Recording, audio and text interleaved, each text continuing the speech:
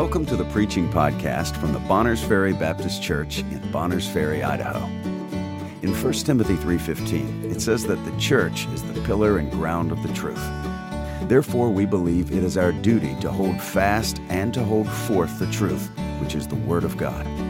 We're glad that you're listening and hope that you will be encouraged by what you hear today. All right, let's stand, please. Revelation chapter 3, beginning in verse 7. And to the angel of the church in Philadelphia write, These things saith he that is holy, he that is true, he that hath the key of David, he that openeth, and no man shutteth, and no man openeth. I know thy works. Behold, I have set before thee an open door, and no man can shut it. For thou hast a little strength, and hast kept my word, and hast not denied my name. Behold, I will make them of the synagogue of Satan, which say they are Jews, and are not, but do lie. Behold, I will make them to come and worship before thy feet, and to know that I have loved thee. Because thou hast kept the word of my patience, I also will keep thee from the hour of temptation, which shall come upon all the world, to try them that dwell upon the earth.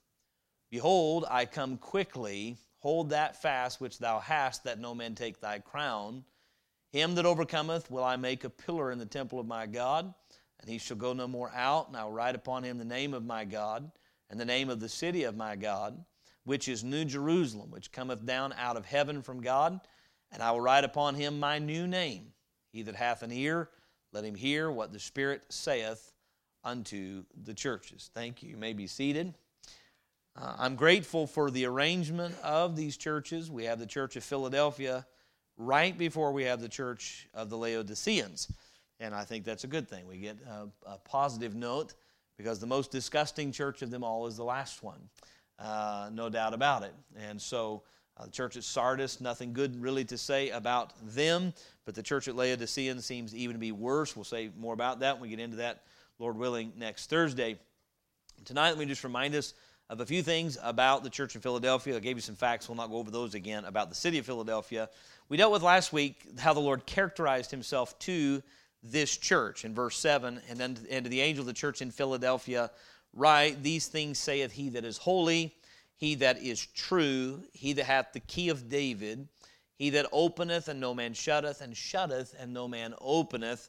And so 4 things the Lord says about himself in verse 7. Number 1, he first and foremost characterizes himself as holy. Holy is separate from sin. Holy is to be, for us, it's separate from sin because we're separated unto God. We need to remember tonight, the church is a called out assembly. We're called out of the world unto the Lord to serve him in this world, but that's what the idea of being holy. The Lord is holy in that he is not touched by sin as we are. The Lord has never sinned. He has never been complicit with sin. That's why he that is holy, he that is true. The Lord doesn't say, well, you're one of my favorites. I would typically call what you do sin, but I like you. No, he's holy. And to be holy, we have to be true. And we need to meditate on that for a while. So we talked about that last week. He that is holy, he that is true, he that hath the key of David. That's a reference to Isaiah 22:22. Isaiah 9:6 talks about the government shall be upon his shoulders. And so the Lord Jesus Christ is the Son of David. The kingdom of Israel has been handed to him. He has the key of David. He has the key to the treasure trove of the nation of Israel, but to the treasure trove of God. And then he says, he is the one that shutteth and no man openeth. He openeth, no man shutteth, and no man openeth. The Lord is the one who opens doors. We are told to ask and seek and knock. I wonder how many opportunities to serve the Lord we don't have because we've not knocked. He's got the key. Amen? He holds the keys of death and of hell. The Lord holds the keys. The devil doesn't hold the keys to hell. No, the Lord Jesus holds the key. And so we dealt with all that last week, but he has the key of David. He openeth and no man shutteth, and no man openeth. And then he's going to go from that into verse 8. Of course, we talked about the fact that in all the other 5 churches thus far, the Lord Jesus has touched back to the reference of himself in Revelation chapter 1, where he has eyes as a flame of fire and feet as brass, and out of his mouth goes a sharp two-edged sword. To the church at Philadelphia, he characterizes himself in a way not characterized to John, meaning they had a unique a unique message from the Lord for their church that was not already dealt with when he gave this revelation to John. I think that's interesting. The Bible says the secret of the Lord is with them that fear him.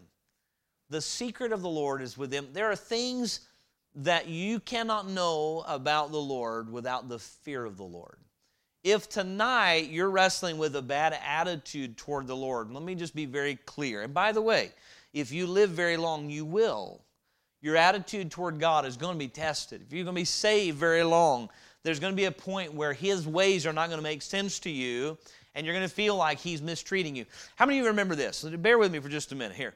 How many of you remember as a little child thinking that your mom and dad hung the moon? And then you got older and reality set in and you realized, oh, they're quite human. And that turns from quite human to, oh, mom and dad, they must think I'm stupid, you know. No, they know you are. But anyway, and they love you anyway. And they love you anyway, right? But the fact of the matter is, if you live very long as a child, will you wrestle with a bad attitude toward your parents? You will, or you're not breathing. Every husband and wife at some point in time are going to have a difficult time not getting a bad attitude toward their mate. Some more than others. Some people make it very difficult to keep a good attitude. Others do not, but it doesn't matter. If you married the best woman in the world, one point in time or another, you'd have a hard time not having a bad attitude. So in our relationship with God, he is sinlessly perfect, yet there are times that we don't understand his ways, and what happens is instead of fearing him, we soul up on him. And then we don't understand him. The secret of the Lord is with them that fear him. You say, what does that have to do with the Philadelphian church? They had an understanding, a revelation of Christ to them that was unique. He said, I want to help you understand something. I have the key of David. I open doors and I close doors. And for you, Philadelphia church, I have opened a door and no man can shut it. I opened it. The only person can shut it is me. It would seem to me that they could miss the opportunity. I think one of the great things we need to be aware of is God gives us opportunities. I touched on this on Sunday when he was walking on the water in the Sea of Galilee. The Bible says he would have passed by the disciples, but they cried out. On the road to Emmaus, the Bible says he would have gone on, but the two on the road said, no, stay with us. I wonder how many times the Lord is giving us an opportunity and we're not getting, because he said, you must ask and seek and knock if I'm going to answer and you're going to find and the door's going to be open. You initiate the asking and I'll answer. You initiate the seeking and I'll help you find. You knock and it will be open. No asking, no seeking, no knocking, no receiving, no getting, no finding, and no opening. Right? Submit yourselves therefore to God, draw nigh unto him and he will draw nigh to you. There's a connection between the faithfulness of the church in Philadelphia and the open door God gave them. I believe this. I believe there are opportunities for Bonners Ferry Baptist Church to serve the Lord in a greater way, and I mean this. We're not trying to give you a rally charge, but obviously you don't have to have great strength for God to give you an open door. And I don't want to re-preach last week, but I just want to remind us of what we looked at. But I believe this. Our open doors are going to be hinged upon. He's got the key. He made it very clear they had an open door and that there was a connection because he says, this is why. Let's read verse 8 again. I know thy works. Behold, I have set before thee an open door, and no man can shut it. And what's the next word? For thou hast a little strength, and hast kept my word, and hast not denied my name. He said, you've got a little strength, but you've not denied my name, and you've kept my word. Therefore, I've given you an open door. Because of your faithfulness to my name and to my word, even in the little strength you have, I've put in front of you an open door. An open door, as you well know, is access. How many of you know, we just read about Berlin, Germany. You know what God needs to do in Berlin? Open a door for some people. God has got to work against the gates of hell to open doors, if you would, so that the gospel can go forward. And so this church had an open door before them. And so verse 7, the characterization of Christ, he's holy, true, has the key of David, openeth no man shutteth, shutteth no man openeth. Verse 8, the comprehension of Christ. What he knew about this church was their fruitfulness in their operation. They had not denied his name. They'd kept his word. And in their opportunity. He speaks again about the open door. The comprehension of Christ, we dealt with their fruitfulness, their frailty, their little strength, but their faithfulness. So he knew their works. He knew that they had little strength, but yet we're reminded tonight his strength is made perfect in weakness, something God has to teach us, is not to despise our weaknesses. I'll be honest with you, there's some things, and I have a long way to go, but there's a point where you begin to see, look what the Lord has done. Look what the Lord has done. I look at how God selected a mate for me. I was weak spiritually, weak in a lot of ways when my wife and I met, but I was surrendered. Shortly after we met, the Lord got hold of my heart and I surrendered. She was surrendered. We had a host of things for God to work on, still do, but the point was we were no longer seeking, I want to find the person I want. And no, we wanted God's will. And God gave me a wife that perfectly complements my weaknesses. I can tell you my character weaknesses, I can tell you her character strengths, and they complement each other. Now, I believe this, we get out of God's will and we'll hate each other. Because her strengths all of a sudden become a frustration if that's my weakness, right? But I look at the wisdom of God in providing a helpmeet to me who will help shore me up in weaknesses and vice versa. My strengths are her weaknesses. And I believe this in a local church. God will provide for our weaknesses through who He adds to the church to help one another. Not one of us has fully the strength we need. But I believe this, where we are weak, we must rely on the Lord to make us strong. I look at some things today that have become an emphasis in my own heart and my mind. And I would say it's amazing to me, some of the very things that are an emphasis in my life now are some of the greatest areas of weakness, naturally speaking. I said, that's the Lord. That's the Lord. You think about Moses. God called Moses to lead a people, a man who stammered when he talked. That's what made Moses so usable. God says, I'm not concerned about how strong your tongue is. I want what's in your hand. All I need from you is obedience. Take that stick that's in your hand and do what I tell you with it, and I'll do the miracles. And my point is, this is a church that did not have great strength, but it didn't need great strength. It needed great confidence in the Savior, which it had. That is demonstrated through their faithfulness to His Word and to His name. They had not denied His name. There's so much entailed in that. We think name, we simply think the word Jesus, but His name has to do with His authority. It has to do with all He is and what He stands for. The Lord Jesus Christ, remember, stands for what is holy and what is true. Not denying His name means I will be loyal to that which is holy and that which is true. I'm not going to deny the truth because it offends somebody. I'm not going to deny the truth because it's going to make me look bad. I'm going to hold fast to His name. And when His name is assaulted by people assaulting His character, misaligning Him, misrepresenting His words, we're going to hold faithful to Him. And we know, based on the other churches, there were people infiltrating with the doctrine of Balaam that were not being faithful to the Lord Jesus' truth. They were acting as though immorality is okay, but this church said, no, not welcome here. We're not okay with the doctrine of Balaam that says you can worship God and live wickedly at the same time. We're not okay with that. They have been loyal to the Lord, to that which is holy, that which is true. There was a Jezebel that had entered into another church. Do we think that Philadelphia was just exempt from the influence of Jezebel and the doctrine of Balaam and the doctrine of the Nicolaitans and the deeds of the Nicolaitans? Didn't the Nicolaitans ever visit Philadelphia? They must have, but the Philadelphian says, no. What you're saying is in conflict with what he says. And we're not going to deny his word or deny his name to make you feel welcome. Amen? See what the Lord gave them because they were faithful? An open door. And I don't know about you, I like the idea of saying, hey, there's an opportunity for you to serve me on the other side of that wall, and here's a door open for you to go through it and serve me in. And so then, praise God for that. So they had an opportunity, and he knows about and comprehends and tells them of their frailty, but he commends them, if you would, in this for their faithfulness. They had kept his word and had not denied his name under pressure, undoubtedly, to do so. Number 3 in verse 11. We'll pick up now where we left off last week. Verse 11, let's back up. We'll go back to verses 9, 10, and 12 and 13. We're going to put all that together with the consolation of Christ. So let's just focus on verse 11 in the Lord's counsel to them. It's very brief, his counsel to this church. There's not a lot. You know what? When a church will do what it's supposed to do, it doesn't need a lot of correction. The Bible says if we would judge ourselves, we would not be judged. And so the list of instruction here is not long for the church of Philadelphia. You realize they were not told to repent. You know why?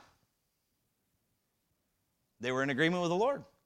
There was nothing they were holding to that he disagreed with. Doesn't mean they were sinless. It just means there was not need for them to repent. They were on course. They were on track.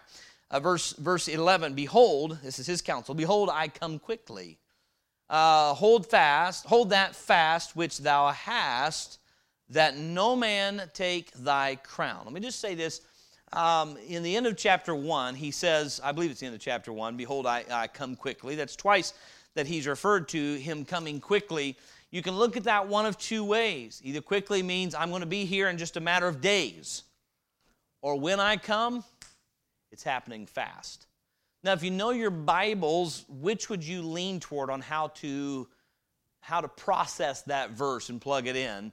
Because here's what happened. Those who believe that Jesus already implemented the Great Tribulation about AD 70 would say, see, all the things he promised in Matthew 24 have already come to pass. It's called preterist view. We don't hold to that. It doesn't line up with the rest of Scripture. There's a view called a preterist view that says everything in Matthew 24 has already happened. Jerusalem fell. Tribulation period happened. Nero was the Antichrist and so forth. And so there's different variants of that view. We don't hold to that view. Well, one of the verses they'll quote is, he said in Revelation, behold, I come quickly. Now, we believe Revelation written about AD 90. They believe it was written back about AD 60, 65. And so everything happened quickly, right? There's not a lot of strength in that view, but the point would be this. That's not really the context of what he's saying. Behold, I come quickly, meaning when I come, you're not going to have any more time to prepare. So you be faithful so that when I come, it's going to happen fast. What does the Bible say? He'll come in the twinkling of an eye. Not the blink of an eye, the twinkling of an eye. The moment it takes for the light to hit the eye and the twinkle to come. Boom, that fast. Like lightning, he'll come. Boom, just unexpected. Boom, here it is. So you better, you know what he's saying? Live ready. The first thing he's going to say to the Philadelphian church is, behold, I come quickly. You know what? There's not any one of these churches that did not need to be reminded of the truth that Jesus Christ is coming again. And so at this time, no matter what the state of a church is, one of the primary answers is to be reminded that our hope is not on a better future earth. Our hope, I know it'll be better once Christ comes, but our blessed hope is Christ's return. Do you know why so much of missions has turned into social gospel? Because we're just trying to make the world a better place. We're not trying to prepare for an eternity with the Lord. We're not trying to prepare for the day that New Jerusalem comes down. No, that's far-fetched. We treat the Bible like Revelation, the last few chapters, like it's sci-fi. It's not science fiction. It's fact. It seems like science fiction because we've never experienced anything like this. I got news for you. 2020 seemed like science fiction until it happened. Huh? The fact is, what Jesus says to this faithful church, you know what faithful churches need to hear? Behold, he comes quickly. The churches that were off track need to be reminded, I'm coming. And when I come, if you're not ready, I'm going to take you like a thief. You know what the faithful church need to hear? I'm coming. So he reminds him, his counsel is, I call to remember. I want you to remember I'm coming. Behold, I come quickly. And because of that, he says, hold that fast which thou hast, that no man take thy crown. Now, in a world that is increasingly focusing on progressive ideas, okay, whether it's progressivism in the church or progressivism in politics, may I say this, like most everything else in the world, it's perverse. What they're calling progress is regress. At every level. We're not making progress in the family unit, it's regression. We're acting today in our culture more like beasts than like humans.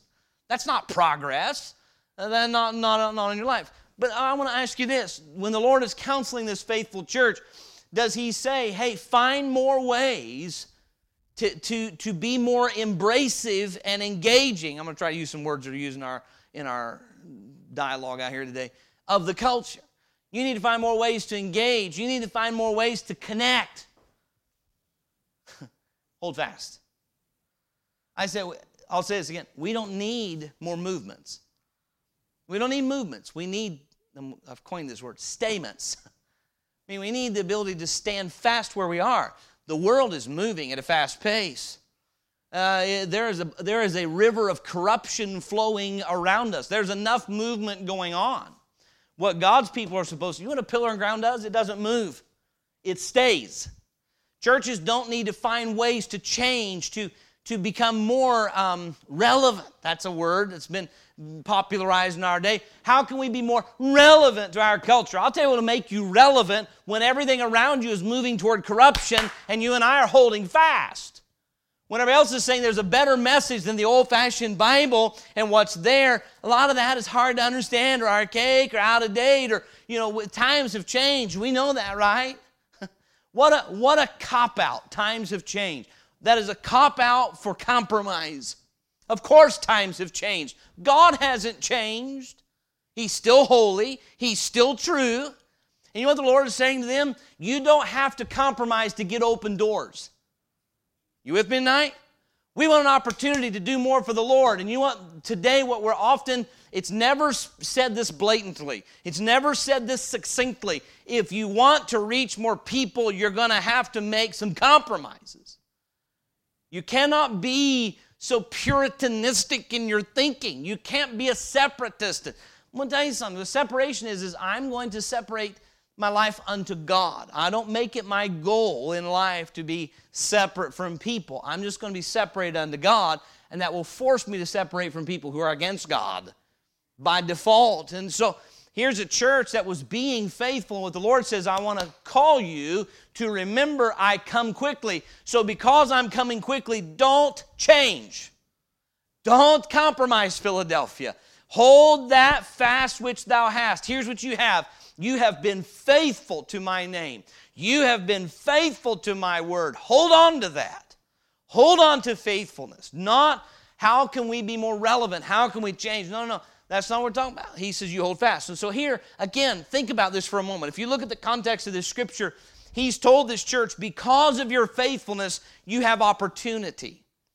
And what we're being told by the church gurus of our day is if you want people to come, you can't be so dogmatic about the truth of the Bible. You cannot be dogmatic about doctrine and reach people. You cannot be dogmatic about holiness and reach people. By dogmatic, I mean we're not moving. We're not softening the Word of God and the name of Jesus Christ. We're not going to change the identity of Jesus Christ in order to gain an opportunity. We were told long ago by a previous pastor, he said, do not ever trade the opportunity for the opportunity to influence, in essence, for your integrity. What happens is, so for instance, I have an opportunity to, if we decide we're going to join all the churches on the football field for a community worship service, we'll have an opportunity to reach more people. Well, that's true. There'll be more people on the football field for the ecumenical service than there will be here on a typical Sunday morning. But at the same time, what we're saying is the church that denies that salvation is by grace through faith alone, we're willing to act like we believe the same thing for a few moments for a greater opportunity. Meaning, in essence, we have compromised a truth, a vital doctrinal truth in order to have an open door. We don't get open doors by making compromises of His Word. We get open doors by the opposite. The Lord says, you're faithful, I'll open a door for you. The very idea that through methodology we can open doors is folly. He has the key. So if you and I think, you know what's happening? Churches that are making compromises, and we're not exempt. This church could do the same thing. This pastor could do the same thing. So wherefore let him that thinketh he standeth think he lest he fall. But the ideology that's crept in so many of our churches is we want to create opportunities for growth. We want to create opportunities for the gospel to go forward, and we're going to come up with creative methods in order to open doors. Flies in the face of this truth. We get open doors by being loyal to the one who has the keys. And then when He opens the door, we walk through it. I'm going to say Bonners Ferry Baptist Church has some open doors right now. Let me ask you something. Did we beat those doors down? I thought today I had the opportunity to sit this afternoon and plainly give the gospel to a man that the Lord has opened the door in. He has opened that door, and He's kept that door open for a long time. And all I could say, and the Lord was working in that heart today, and all I could say was, the Lord did that. And what resonated in my mind was, what was different? Nothing, just constancy. Just keep on doing it. Keep on doing it. Keep on. I would say that with our local jail, God has an open door for this church to be in there. And you know what? There wasn't creativity. Just we're going to be loyal to God's word. Loyal to what He gives us the ability to do. And so God's one opens doors. You have people you can witness to. You know what? You have no idea what years of faithfulness to Christ near a neighbor will give you. When you are faithful in the workplace and people know you're loyal to Jesus Christ, when they start attacking the truth of God and you won't join them, you don't have to stand up on the platform and preach to them all. You just ain't going to join them. You'll preach loud, I promise you. You walk away when they start telling some filthy thing. You say, I don't agree with that. They say, I think this Bible's full of errors. No, it's not full of errors. You're not going to stand there and fight and argue, but you're going to say, no, that's not right. You know what? Years of faithfulness will give you, guess what? An open door. You're the person the Lord is going to point them to when it's time for them to listen. My point is this. Opportunities are not created by compromise. Opportunities are given to us by Christ for faithfulness, and His counsel to them is, look, don't compromise now. I've set before you an open door. Remember, I'm coming quickly, and then retain what you have been given. I'm reminded of this. One of the authors I was reading after wrote these down, and so he says, the Scriptures are filled with warnings such as, keep that which is committed to thy trust, 1 Timothy 6:20. Hold fast the form of sound words, 2 Timothy 1:13. Earnestly contend for the faith, Jude verse 3. Continue in the faith, grounded and settled, Colossians 1:23. A few examples of his charge. Don't move. I want you to find me one verse in the Bible that commands us and instructs us, get creative to open doors.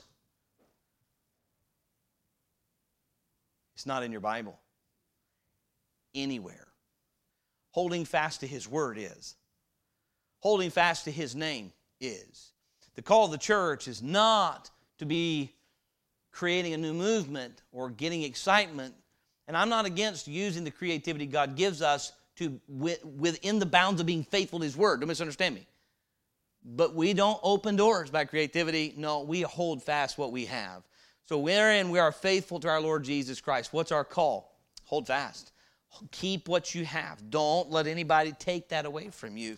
And so then, he calls them to retain their character. Okay? So he says in verse 11, behold, I come quickly, hold fast that which thou hast. That's their character. And then he challenges them to retain their crown. Why? Hold fast that which thou hast, that no man take thy crown. You realize we can lose rewards. James 1 verse 12. Blessed is the man that endureth temptation, for when he is tried, he shall receive the crown of life, which the Lord hath promised to them that love Him. Love Him. Love and obedience are inseparable. The crown is not promised to just anybody. Eternal life is a gift from God, but there are rewards that are gained through faithfulness. Paul said that I've fought a good fight. I've kept the fight. I've kept the faith. I've finished my course. Henceforth, because I have been faithful and finished what was given me and held fast to that which I was given, henceforth there's laid up for me a crown of righteousness. What the Lord is saying is, I'm coming quickly. Don't compromise now, or you'll lose your crown. You'll lose your reward. You know what the judgment seat up for the Christian is? It's either a place of gain or loss. 1 Corinthians chapter 3, we can preach that at a different time. But it is either a place where we gain rewards or we lose rewards. There are certain rewards laid up for every child of God. And if you and I are faithful, we get them. But if we deny His name and deny His word, our soul is saved according to 1 Corinthians 3. We are on the foundation of Jesus Christ and we'll be saved, yes, so as by fire. But we can suffer loss. It's possible for the child of God to suffer loss at the judgment seat. It's why it's important for us to be reminded He's coming quickly. We don't want Him to come and us having said, well, we know the Scripture says this, but if we hold to that, I promise you, 16 years of pastoring this church, there's a reason, and I don't mean to be, we can always pat ourselves on the back, but there are certain things that have been preached, and that's why folks have gone out the doors and never come back. You say, it's not heroism, it's just the Word of God. It has that effect. There are folks that will not tolerate the Word of God. So there's always in the life of every church, there's a temptation to say, can we not soften the message a little bit? Some have this idea. It's the preacher's way of delivery. I won't defend my way of delivery. I am who God made me to be, and I'll change whatever He wants changed. But I can promise you, You can whisper the Word of God, and there's still people that won't tolerate it until you quit whispering the Word of God. It's not about method of delivery. I've seen it work that way. Men who are as meek and mild and quiet, and yet just faithfully gave the Word of God, same response. So here's the temptation. When we know growth is slow, or there are things that we might think would give us greater strength, but they are limited because of what He has to say. How many know there's a connection between a church that has 28,000 members and a preacher who, by his own admission, will not mention hell and will not preach on sin? His message is always positive. It's not positive. I can't bear to look at the man's face. But anyway, so that's unkind. It's just true. Here's a man that knows better. He knows the Bible as well as most people, better than most people, but refuses to preach something Jesus preached and put him on Calvary's cross over. The doctrine of a real hell where sinners go except they repent and believe on Him. Joel Osteen won't preach on it. Thus, biggest church in the country. Do you think there's a connection there? Do you think if today he said, I am wrong, I repent of my wickedness and not preaching God's Word, and starting this Lord's Day, I'm going to preach all the counsel of God? Number one, he can't do that. But if he did, do you think everything would stay as it is? There's no way. You say, what's the point in all this? There's a temptation to deny His Word and deny His name, meaning change the identity of Jesus Christ to suit a wicked world in order to have an open door. The Lord says, no. You've got a crown through faithfulness. Don't let anybody take it from you. You be faithful. You'll find this, and I'll find this as we read our Bible. God puts a premium on faithfulness. Before fruitfulness is faithfulness. How can you be faithful if there's not something to test that faithfulness? If our faithfulness always brought great results, there wouldn't really be a test whether or not we're going to be faithful now, would there? No. If my marriage was always perfect, meaning there's two perfect people who always do perfect things and always behave the way they should, well, then would there be any test of our love for each other? If my wife felt wonderful every day, she was never tired, never sick, never a little on the grumpy side, never, she just, a sinless human being, where would be the test of my faithfulness? So if everything we do for Christ was, hey, I've been faithful, I got a new car. I've been faithful, we get a brand new church building. I've been faithful, we got, 35 new people on Sunday. There are seasons of fruitfulness like that. And then there are seasons where all those things go away. But His Word doesn't change. So the test of faithfulness is, will we be faithful to the Lord when our faithfulness is costing us something? He says, don't deny my name, keep my word, because that's where your crown is. You retain your character and thereby retain your crown. Let no man take it from you. Verse 11, behold, I come quickly. Hold that fast which thou hast, that no man take thy crown. Man, something. Is there any man out here that would like to snatch the crown out of your hand? Isn't that interesting? He didn't say that the devil not take your crown. He said that no man take thy crown. You know what? There are men who, if we listen to, they can't take your salvation, but they can take your crown. So be careful who you listen to, that no man take that crown. Faithfulness is the premise. Verse 11, his counsel is, remember, I come quickly. Retain your character, retain your crown. Very quickly, we'll go ahead and read 1 Corinthians 3, 11 through 15, and then we'll try to give us our last point and bring it to a close in the next few minutes. 1 Corinthians 3, verses 11 through 15. 1 Corinthians 3, verse 11. For other foundation can no man lay than that is laid, which is Jesus Christ. Now if any man build upon this foundation, gold, silver, precious stones, wood, hay, stubble. So there's 6 kinds of material there, gold, silver, precious stones, wood, hay, and stubble. 3 of those will not burn, 3 of them will. Verse 13, every man's work shall be made manifest, for the day shall declare it, because it shall be revealed by fire, and the fire shall try every man's work of what sort it is. If any man's work abide, which he hath built thereupon, he shall receive a reward. We know he's not talking about eternal life. Eternal life is a gift, not a reward. Verse 15, if any man's work shall be burned, he shall suffer loss, but he himself shall be saved, yet so is by fire. So the idea would be either a reward or loss. That's going to be dependent on, are we faithful to the Lord and to His name, to His word and His name. Number 4, we've seen the characterization of Christ to the church, the comprehension of Christ of His church, the counsel of Christ to the church, and now the consolation of Christ to this church. Look at verses 9 and 10. He says, "Behold, I will make them of the synagogue of Satan, which say they are Jews and are not, but do lie. Behold, I will make them to come and worship before thy feet, and to know that I have loved thee. Because thou hast kept the word of my patience, I also will keep thee from the hour of temptation, which shall come upon all the world to try them that dwell upon the earth." How many of you have heard of replacement theology? Okay, the church replacing Israel. Now we're studying Galatians right now and studying that we are the children of Abraham by faith. That is talking about a spiritual relationship. When we hear about replacement theology, what we're saying is things that applied to Israel now apply to the church. And people will use replacement theology to take churches back under the law, to take churches back under the old covenant instead of staying where we're at under the new. Remember this, in the church there's neither Jew nor Greek. We're not looked at as Jew or Gentile, and so I would say this whole idea of saying you're Jews and are not began with Roman Catholicism.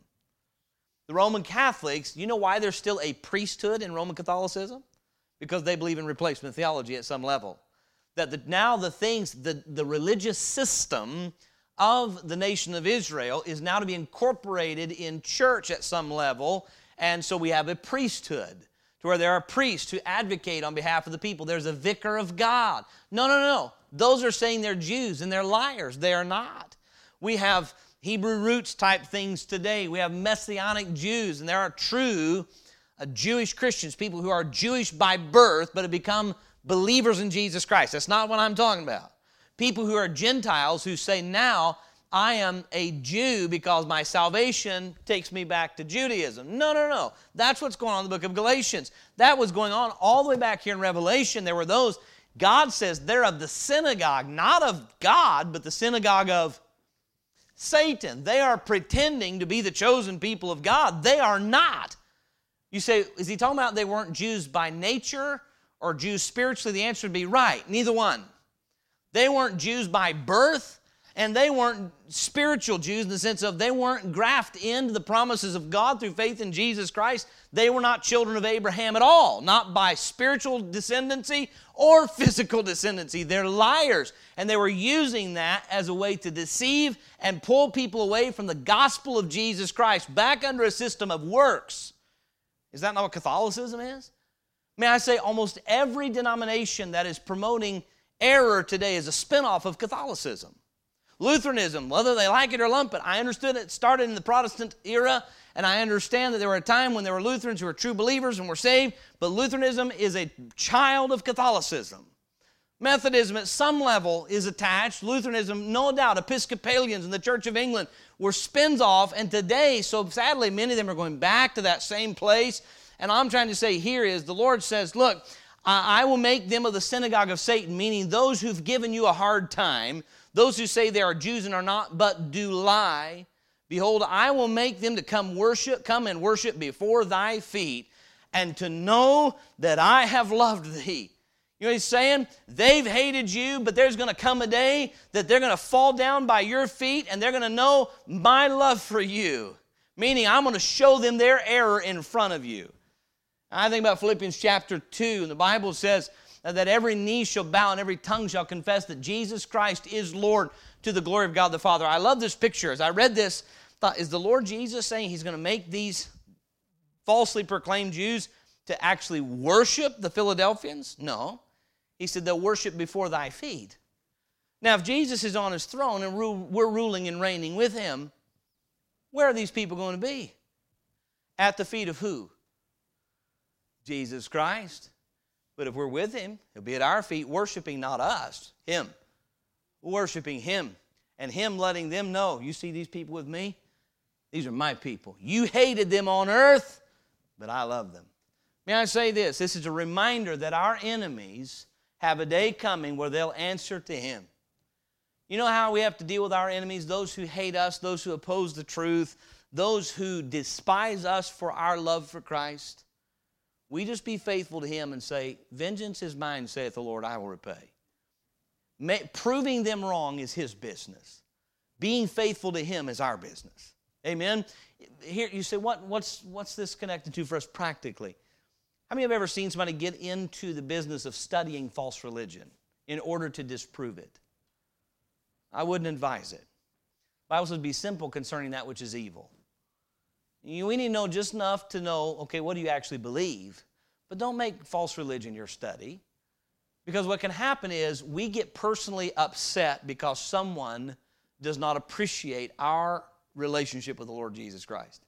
Because someone says, we believe you're a bunch of frauds. I was dealing with my children this morning, the miracle of the Lord Jesus, where He cast out a dumb spirit, and they accused Jesus of casting devils out by the prince of the devils, Beelzebub. Now Jesus quickly answers them and says, then by whom do your children cast them out? Your children are casting out devils. Apparently some of their children were some of His disciples. So by whom do your children cast them out? That's all He said. Then you know what He did next? He went in the next towns, preached, cast out devils, healed the sick, raised the dead. He just went on and did His work. He did not spend His time trying to go around and make His ministry dealing with the Pharisees. He had to deal with the Pharisees because they hated Him. But His ministry was to fulfill the will of the Father, and that was to prove through His works and His word that He is the Son of God indeed.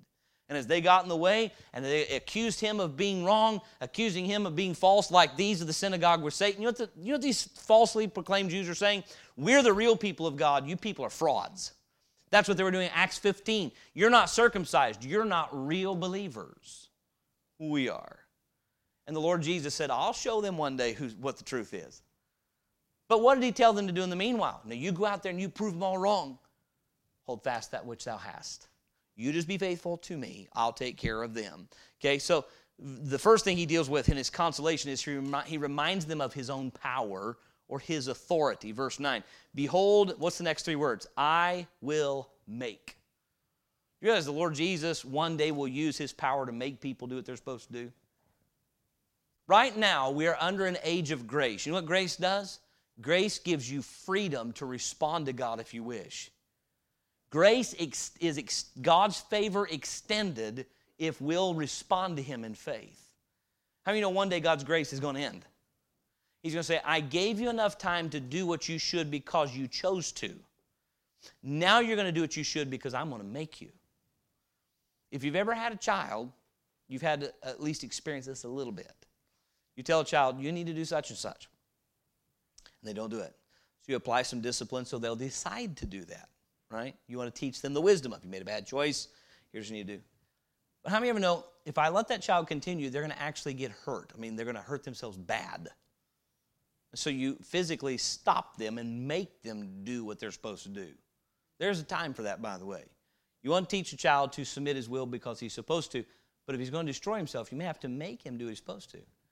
You know what? God in grace has been giving man an opportunity to be saved, to have peace with Him. But there's going to come a day where the Bible says every knee will bow and every tongue will confess that Jesus Christ is Lord to the glory of God the Father. Not because those people chose to, but because they had to. The truth will put them on their face. And we pray for those, pray they come to repentance, but those who won't, His power will prevail. Okay, behold, I will make them of the synagogue of Satan, which say they are Jews and are not, but do lie. Behold, I will make them to come and worship before thy feet and to know that I have loved thee. Meaning what Christ's saying is, you be faithful to me, I will defend you. I'll protect you. And He has the power to do that. Number 2, or letter B, under His consolation, is His praise. Verse 10, He says, because thou hast kept the word of my patience. He's going to praise them.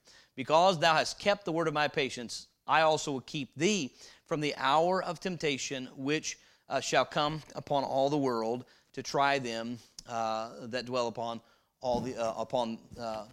the earth. And then He's going to make some promises to them. So His praise, verse 10, he says, because thou hast kept the word of my patience. He's just commending them again.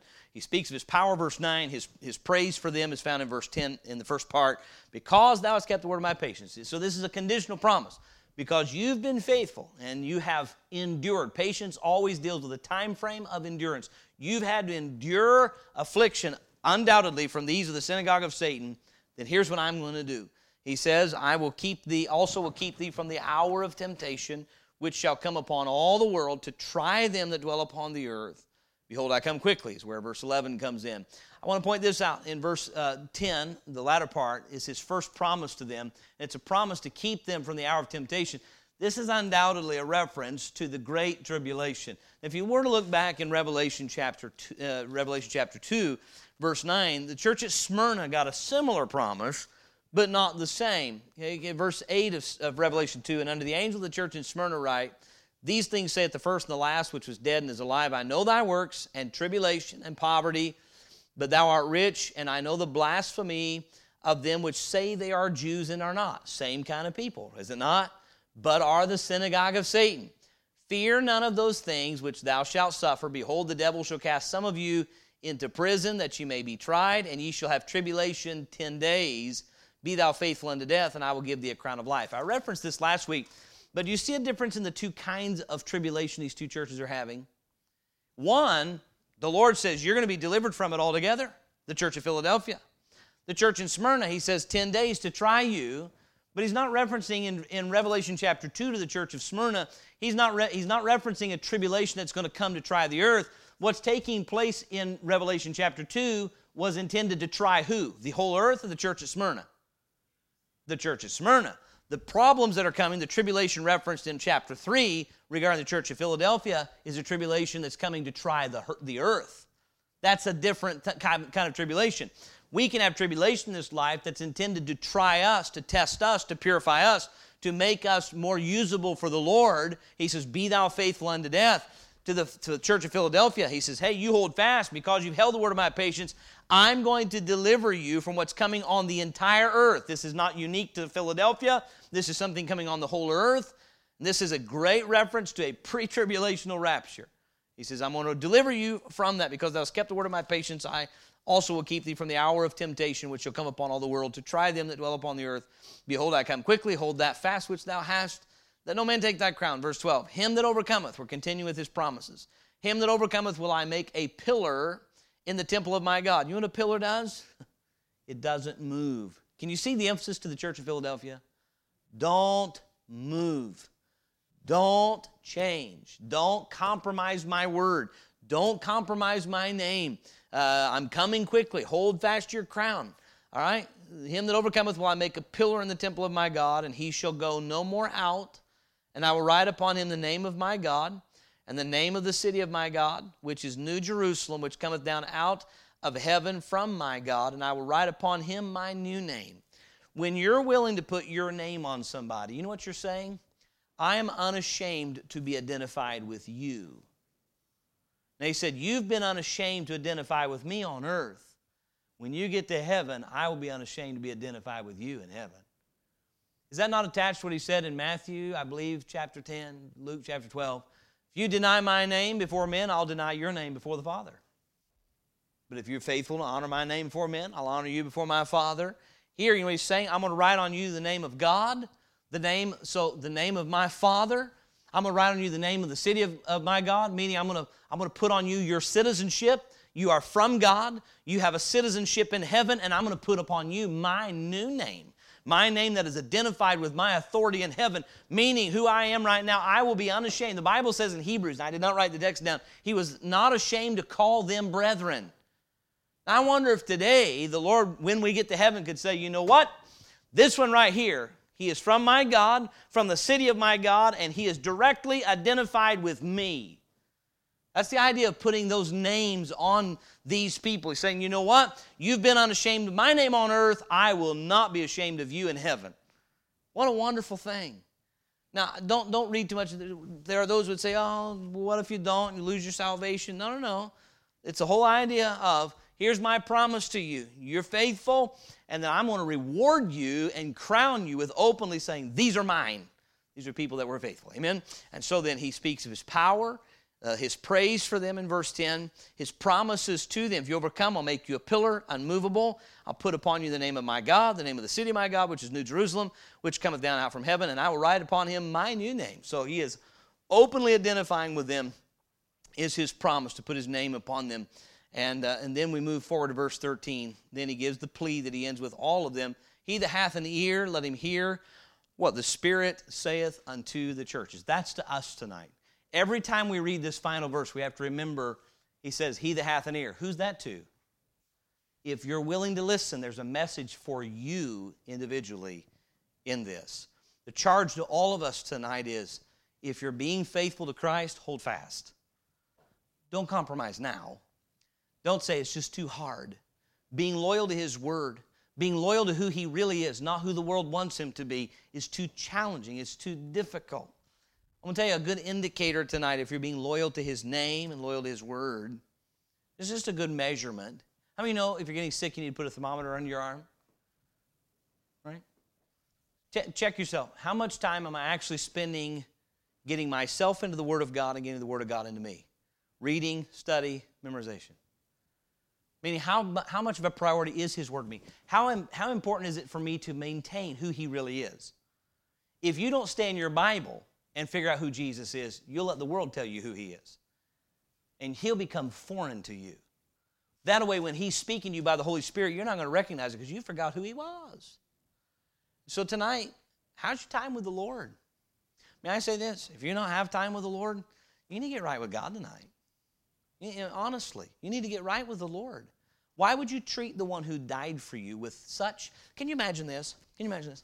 If you came to my house this week and rang the doorbell, and you saw me look out the window, I'm like, oh, hey, that's Vienna.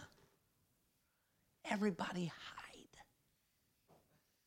And she's like, ding, ding, ding, ding, ding, ding, ding. Hide. And then she finally gives up after 20 minutes of ringing the bell. She's like, man, I just wanted to talk to them. I just wanted to say good morning. I was in the neighborhood, and they won't even answer the door. So then we're in town, and we're in the grocery store, and we come around, there's Vienna. I'm like, go the other way. Do you think she might get the idea we're not happy with her? Yeah. When we won't open our Bibles, or when it's read, we disconnect, and we turn it off.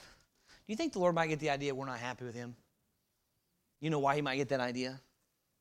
Because it's true. It's a good gauge, isn't it? Are we being loyal to Him? Loyal to His name? Loyal to His Word? Tonight, we need to examine this. He that hath an ear, let him hear what the Spirit saith unto the churches. Would He say to us tonight, well done, you're doing a good job. Hold fast that which thou hast. You know what that tells me? Somebody's trying to pry your crown out of your hands right now. I'll guarantee you, if you don't sense it, just be ready. Hold fast that when you say you're trying to scare us. No, we need to be sober-minded so that we're ready for Him at His return. Amen? Amen. Love the church at Philadelphia. May we learn from His instruction to them and His promises. There's going to be great reward one day for those who are faithful. I'm glad to know I'm going to heaven no matter what because of what Christ has done. But honestly, do we want to go and hear, I can't say well done. Welcome, but not well done. I wouldn't want to hear that. Amen? I wouldn't want to see a crown that potentially was mine. The Lord say, I'm holy and I'm true. If I give it to you, I'd be unjust. You denied my word and you denied my name. I can't. I can't give it to you. It's got to go. Amen. So let's live for the Lord. Be ready for His return. Father.